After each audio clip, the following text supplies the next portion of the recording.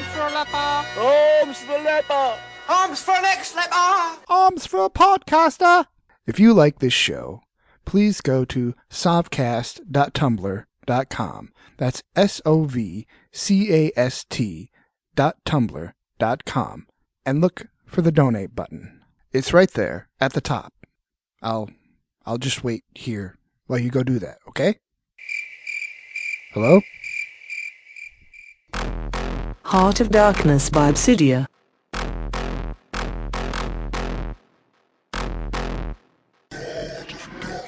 Welcome to Sovcast.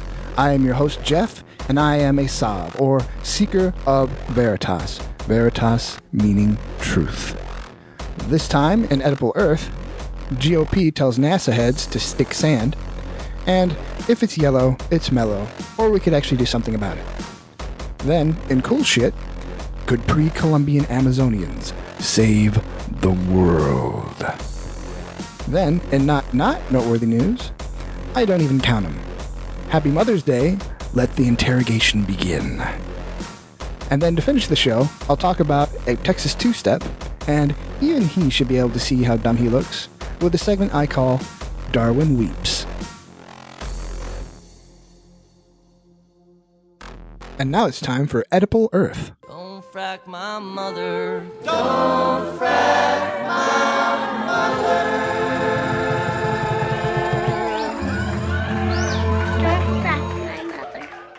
GOP tells NASA heads to stick sand. Rather than address or even face the impending issue surrounding climate change, the GOP has chosen instead to stick their fingers in their ears and their heads firmly up their asses for good measure. Not only do they want to simply ignore the problem, but they are trying to make it difficult for the rest of us to even know that it exists. Apparently, it's a peekaboo, out of sight, out of mind style of government. Last week, the House Science, Space, and Technology Committee, headed by Representative Lamar Smith, Republican from Texas. Who could have guessed it would be a batshit crazy Republican from Texas? Anyways, Lamar approved a bill that would slash at least $300 million from NASA's Earth Science budget.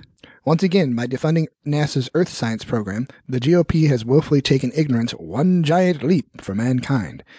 The bill essentially ensures not only that climate studies be ignored, but that potentially useful data won't even be collected. NASA, for its part, responded to the impending doom with howls of protests. Charles Bolden, the administrator of NASA and retired United States Marine Corps Major General, and a former NASA astronaut. Boy, it's guys like this who make me feel like I haven't done shit with my life. Anyways, he issued a statement saying, the NASA authorization bill making its way through the House of Representatives guts our Earth Science program and threatens to set back generations' worth of progress in better understanding our changing climate and our ability to prepare for and respond to earthquakes, droughts, and storm events. NASA leads the world in the exploration and study of planets, and none is more important than the one in which we live. That could throw some Republicans for a loop. I mean, we live on a planet? Golly. Can you see it from Earth?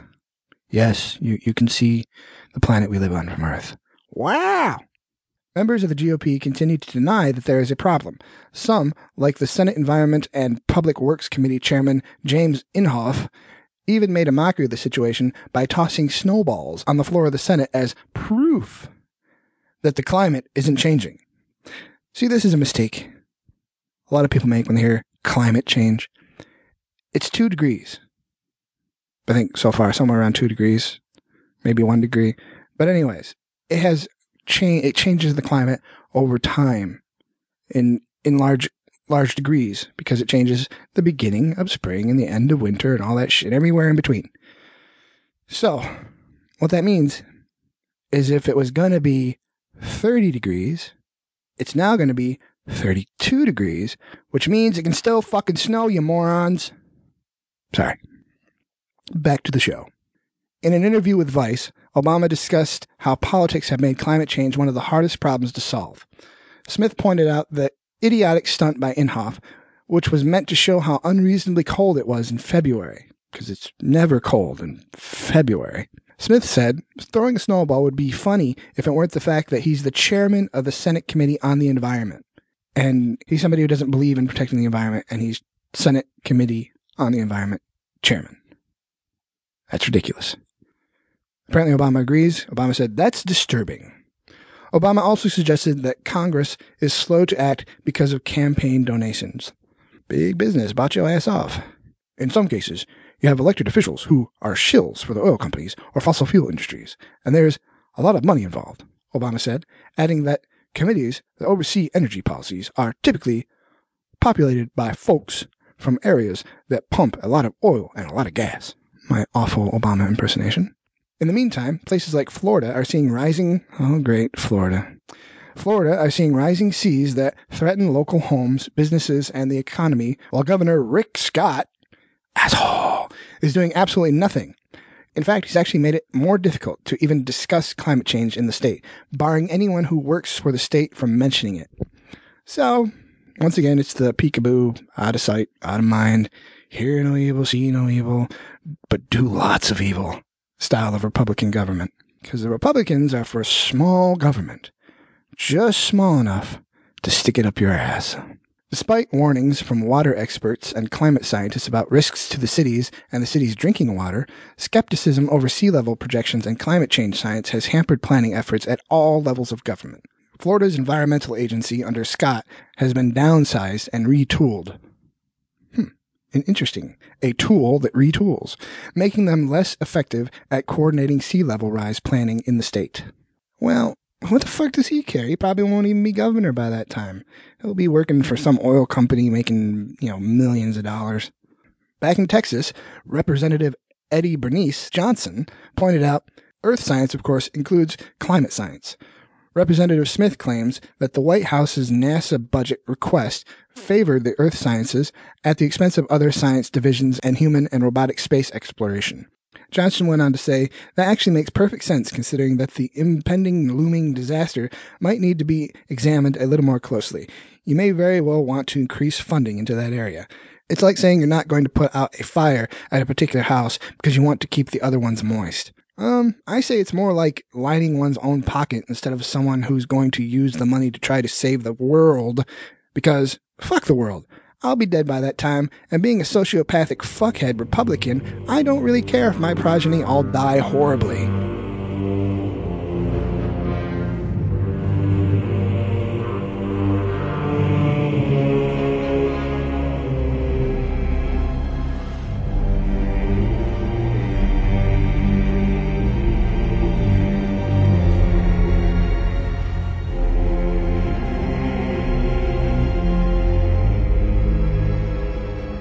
And here's a random funny piece of audio I like to refer to as a palate cleanser.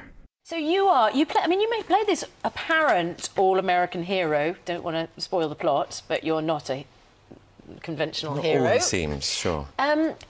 This is you as an all-American, and a big opportunity for you in Hollywood. You must have had to beat off a lot of American men to get this part.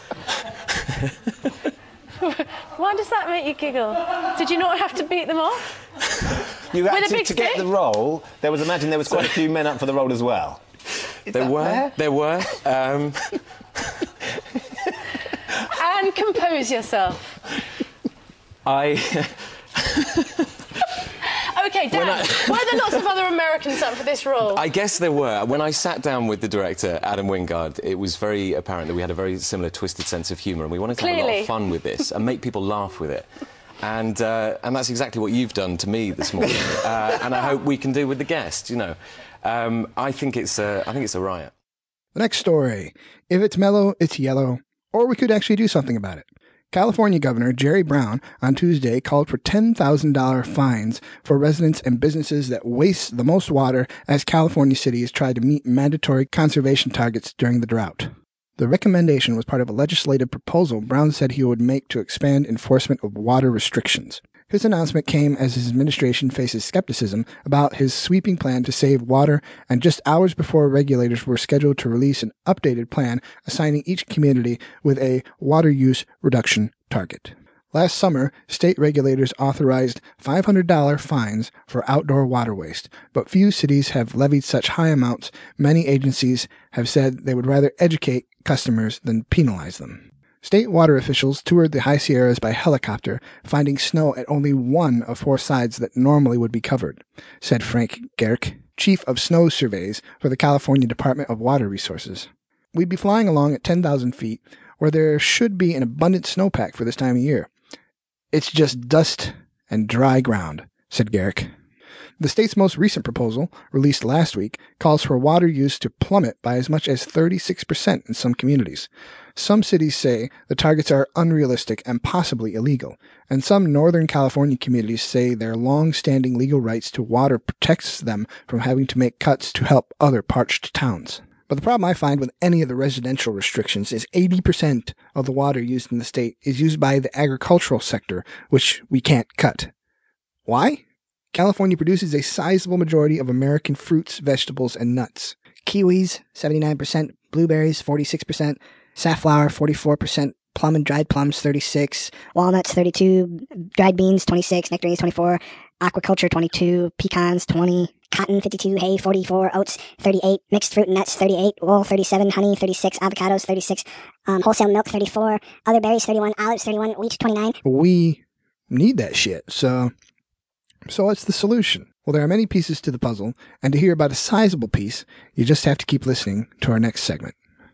And now it's time for my science, history, and technology segment I call Cool Shit. Cool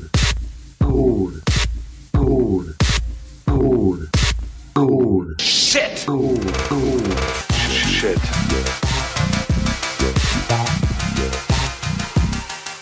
In the first episode of Culture Dig, during our Dopebox segment, I was talking about the different types of green energy technologies that have been around for a while and should already be in use.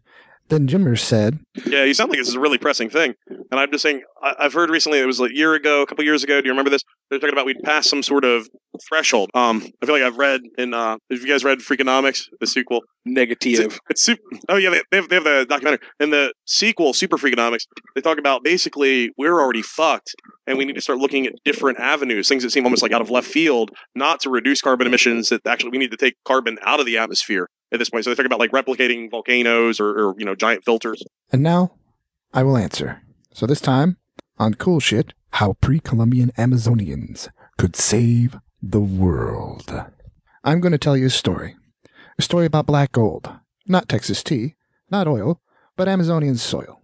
Satellites have shown us that most of the dirt in the Amazon was actually blown across the Atlantic from the Sahara, and is one of the reasons that the soil in the Amazon is so poor. There are 3 types of soil naturally found in the Amazon: acrosol, oxisol, and cement, spelled with a P, which form a topsoil that is not very useful for growing staple food crops. Topsoil is the outermost layer of soil and is where almost all the plants we and farm animals eat are grown. Topsoil is a fragile thing and is subject to wind and water erosion, depletion of nutrients due to over-farming, and scarier still, it's usually only 2 to 8 inches thick. Think about that. Everyone on Earth is only 2 to 8 inches from starvation and death, and only around 13% of the Earth has even those 2 to 8 inches of topsoil necessary to grow food. So what gives? How did millions of people survive off the food they could grow in such shitty soil? Well, the answer is, they didn't. I said that there were 3 types of soil naturally found in the Amazon, but there's one that's unnaturally found. That's right, pre-Columbian peoples made soil, called terra preta. Terra preta, literally black earth or black land in Portuguese, and owes its name to its very high charcoal content, and was made by adding a mixture of charcoal, bone, and manure to the otherwise relatively infertile Amazonian soil. It is very stable and remains in the soil for thousands of years. Terra preta soils were created by humans between 450 BCE and 950 CE. As we discussed, most topsoil is between 2 and 8 inches deep. Terra preta can reach depths of 6.5 feet deep. Now, I've known about terra preta since around 2000, when terra preta was its only name. Now, terra preta is often referred to, by the scientists that have been studying it, as biochar. What is biochar? Biochar is the base on which terra preta is made. Biochar is charcoal produced by heating organic material at high temperatures and limited oxygen. It is a stable product, very rich in carbon, which is used to lock carbon into the soil. Professor Tim Flannery, 2007 Australian of the Year, described biochar as the single most important initiative for humanity's environmental future. It allows us to address food security, the fuel crisis, and climate change, all in one immensely practical manner. What are the benefits of biochar? Sowing biochar into the soil increases the water holding capacity of the soil, increases crop production up to 300%, increases soil carbon levels, increases soil pH, decreases aluminum toxicity, decreases soil emissions of the greenhouse gases carbon dioxide, methane, which is more than 20 times more powerful than carbon dioxide as a greenhouse gas, and nitrous oxide, which is 298 times more powerful than carbon dioxide as a greenhouse gas. Biochar also improves soil conditions for earthworm populations, improves fertilizer use efficiency, positively changes the microbiology of the soil, and increases the liquid carbon pathway. Let's examine those last two for a minute. The liquid carbon pathway is a symbiotic relationship between mycorrhizal fungi and 90% of all plants that have developed over the last 420 million years. Plants will purposely produce extra carbohydrates, simple plant sugars, then extrude that surplus into the soil to feed the fungi. Mycorrhizal fungi cannot live without a host plant, and, in exchange for this sugar, the fungi will mine and transport nutrients and water back to its hosts. For every cubic meter of soil, these fungi will send out as much as 12,000 miles of root-like projections so that they infiltrate every area of the soil. Fungi can access nutrients and water unavailable to the larger plant roots. Nurturing this symbiotic relationship with biochar is essential for long-term climate change mitigation and reversal. One of the most notable results in the shift in weather patterns has been a deluge of rain followed by a drought. Not only does the biochar itself absorb more water, but it can also establish and nurture the growth of mycorrhizal fungi. Mycorrhizal fungi produce glomalin, a sticky substance that cements soil particles together, creating good passageways for air and water infiltration, allowing soils to absorb and retain more water.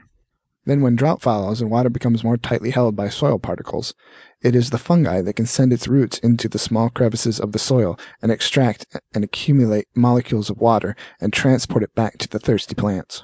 In a similar way, the fungi transport nutrients back to the plants. Fungi can use its acids to release nutrients from the soil and even rocks, transforming rock minerals into formats now usable by the plants. Likewise, there is a certain nutrient that only bacteria can extract from the soil, and the fungi will exchange sugar for the nutrients that plants need in a complex symbiotic exchange. The study of this relationship has shown that soils under perennial crops that are allowed to fully develop contain more available nutrients than neighboring soils on which agricultural chemicals have been used.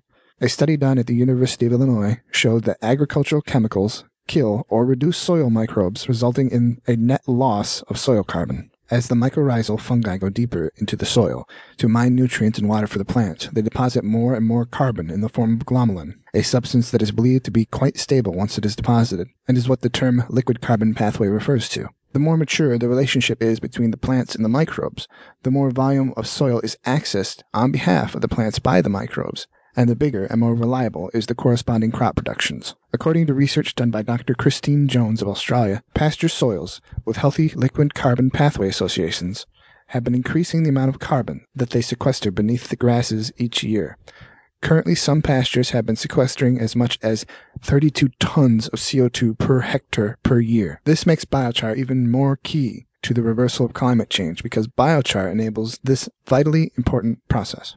And in areas where all the mycorrhizal fungi have been killed by herbicides, biochar can be inoculated with the mycorrhizal fungi to return them to full productivity. Biochar can sequester carbon in the soil for hundreds to thousands of years. Researchers have estimated that sustainable use of biochar could reduce 12% of current anthropomorphic emissions. Basically, that means, without really trying that hard, and without stepping on too many toes, we can make a 12% dent in the greenhouse gas emissions.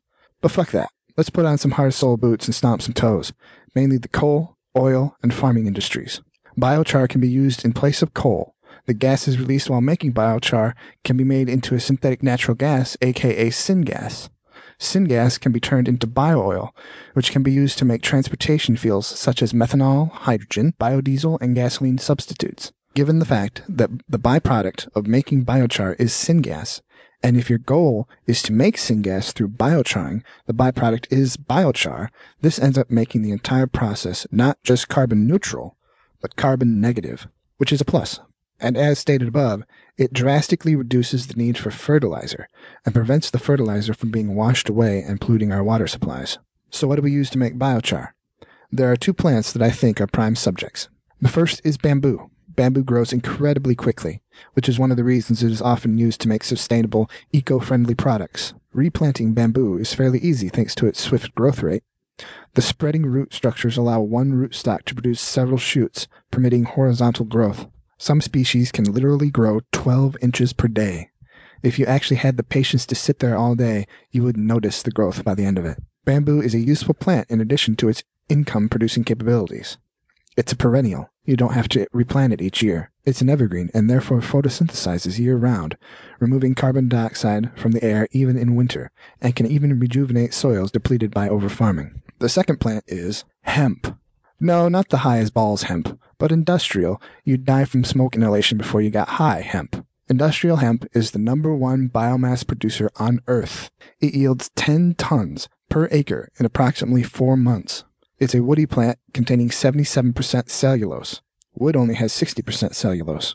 And beyond biochar, hemp is refined into products such as hemp seed food, hemp oil, wax, resin, rope, cloth, pulp, paper, fuel, and new potent antibiotics in the fight against antibiotic-resistant staph and MRSA. Why is this shit still illegal?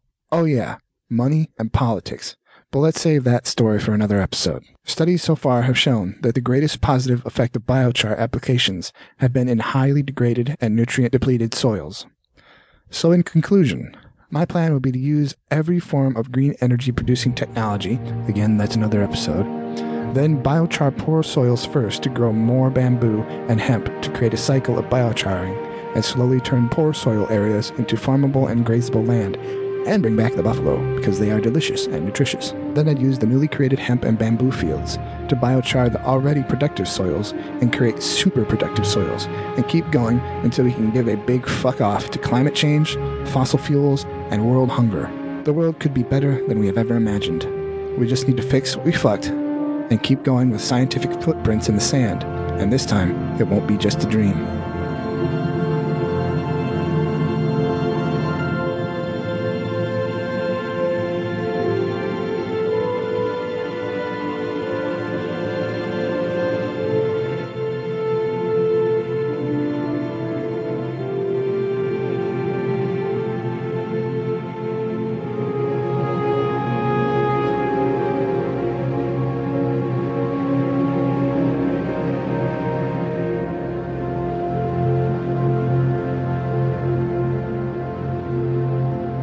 And now, they're not important, but they are funny, weird, entertaining, or at least good enough to make it into the news. It's not noteworthy news.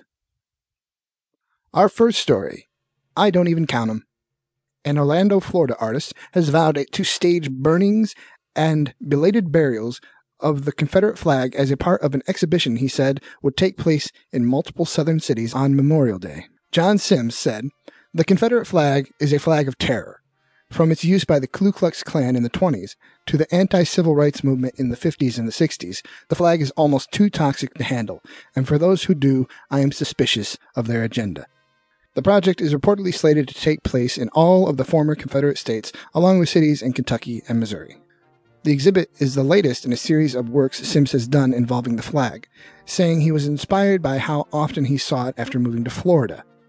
Once again, Florida. I'm sensing a pattern. Florida and Texas. I definitely know how it feels. My wife and I are both from Michigan, and now we live in Florida. And there's a huge Confederate flag we have to pass every time we go to our friend's house. And every time we both give it a very vehement middle finger. And I also typically give it a fuck you, fuck you, fuck you mantra. Sims has previously painted the Confederate flag red, black, and green, the colors of the Pan-African or Black Liberation flag. According to Nashville Scene, the 2004 exhibit, The Gettysburg Redress, Sims hung a rebel flag from a noose, which he said prompted threats against his life from the Klan. Sims said one of the burial events will be coordinated by Rollins College history professor Julian Chambliss in Orlando. Chambliss told W4MG-TV that he will put the flag into a wooden box and burn it before scattering the ashes in a pond. Next Memorial Day, they should cut it into strips, wipe their asses, burn the filth on filth, then flush it down to where it belongs. That's just my opinion. Chambliss said, when people talk about what the flag represents, they talk about it from a kind of mythology that's been created by people who are very vested in trying to justify the things that they did. A local member of the Sons of the Confederate Veterans, John Adams, said that while he respects Chambliss and Sims' right to political speech, he questions their choice to hold the event on Memorial Day. That's a day for soldiers, said Adams, who had 9 relatives who fought for the South. Respect the day and let our boys who gave their lives rest in peace. Well, here are my thoughts. The dead do nothing but rest in peace. And besides, this is a day to honor American soldiers who fought for the United States of America. They always talk about how the Civil War was the most costly war in American lives, but I disagree. The Confederates didn't want to stop being slave-owning pieces of shit. They didn't want to be a part of the United States of America, so I don't count them amongst the American dead. So burn it, toast it, and roast it. Ye motherfucking haw, y'all. And our next story. Happy Mother's Day. Let the interrogation begin. Mother's Day was last Sunday, and in honor of my mother and her quirky sense of humor, I found this video where a bunch of men and women strapped their mothers to lie detectors and bombarded them with uncomfortable questions. I found it hilarious. I'm sure she will too. Let's have a listen. We're just going to go around the midsection. Don't ask anything that's going to, like, incriminate us. No, they're this not is bad. permanent. Mom, Yes? seriously, have you picked your nose today? Okay. When you answer a question, this machine is going to tell us whether you are lying or speaking the truth. Oh, yeah? Oh, no. Mom, have you ever broken the law? Yes. Was it smoking related? Yes. Have you ever done drugs before? What do you mean by drugs? Have you ever smoked pot? Just a few times. Really? Yeah, just a few times. I did not know that. What drugs have you done? Marijuana, LSD. That's about it. Is that the truth? No. She's lying. She's lying. She's lying. Liar. I told you, the first time you're going to smoke weed is going to be in our house, and I'm going to be watching you. And Coke. Do you drink, Mom? Yes. Do you get drunk? No. Mom, and I can't look at you when I ask this, but at what age did you lose your virginity?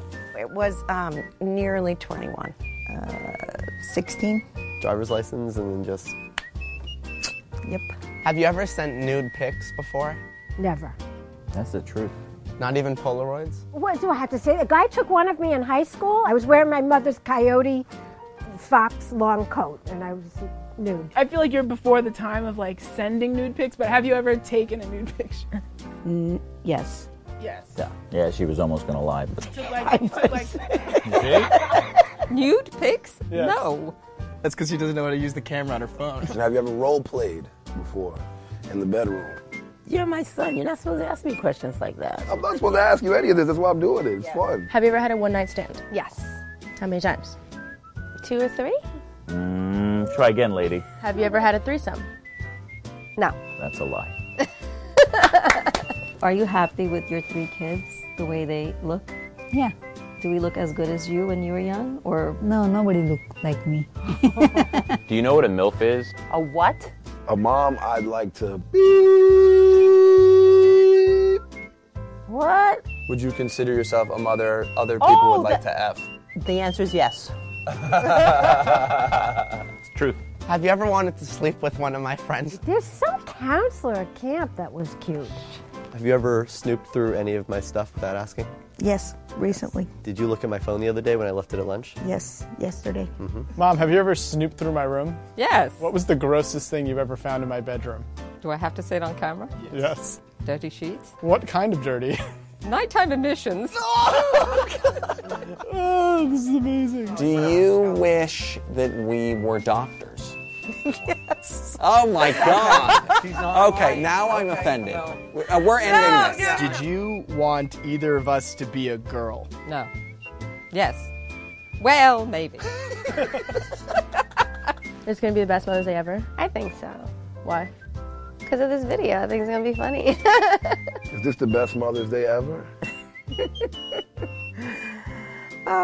It could be better. And now it's time for Darwin Weeps. Stories about dumb people that would make Darwin weep for the future of our species. Trololo by Edward Hill. Our first two stories happened in Texas. Shocker. So, I've dubbed them the Texas Two-Step. I've got two stories from Texas for you that are unconnected. Or are they? And I can't believe people are so dumb, I have to talk about this story again. A conspiracy theory that the U.S. military is plotting to invade Texas and impose martial law has gained some traction among Republicans.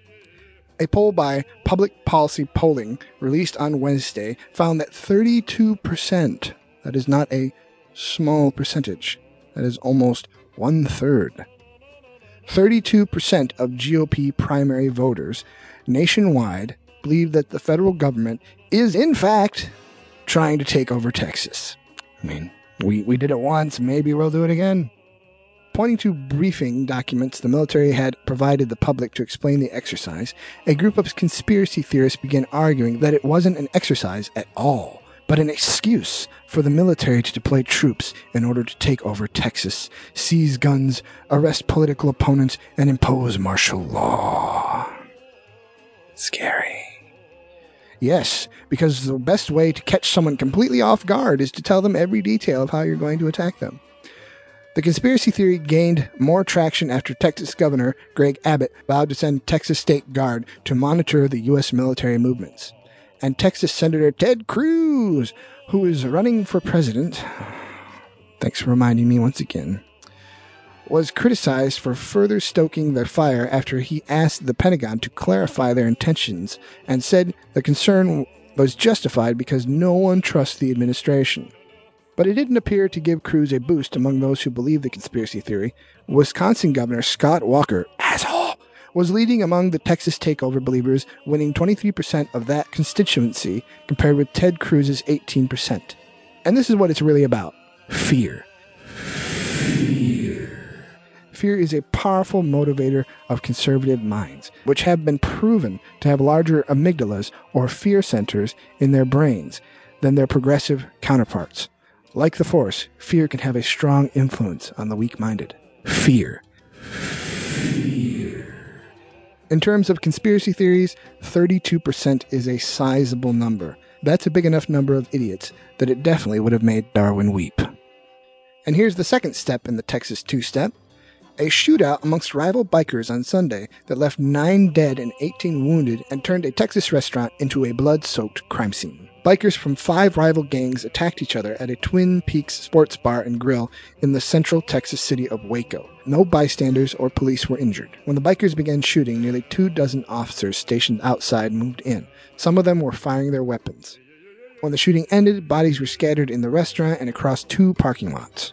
Police said about 100 weapons were recovered from the crime scene, which was strewn with shell casings. Waco Police Sergeant Patrick Swanton told a news briefing, "Yesterday's events were bad guys on bad guys. When our officers arrived, those bad guys turned their guns on the officers. Bikers were reported to be traveling to the city following the shooting, and police have been threatened." Swanton went on to say, "There was a green light put out on all law enforcement, is our understanding from last night. We are aware of that threat." Swanton also said, "This is obviously a very large investigation involving numerous agencies and organizations, and we are going to get it right." Alex Jones! You see, what I wonder is, if the situation gets bad enough, will troops be sent in to declare martial law, seize all Texan firearms, and arrest political opponents and dissidents? Then the biker... Holy shit, how does he talk like that? Ugh. Alex Jones, I definitely do commend you for being able to talk like that. Then the bikers who were obviously working in concert with the Bilderberg group can remove their flesh masks and proudly expose their reptilian skin and take up their rightful place as the new leaders of Texas. Sovcast is brought to you by Focus Fitness. If you're in the Clearwater, Florida area and you need a massage or a fun workout, think Focus Fitness.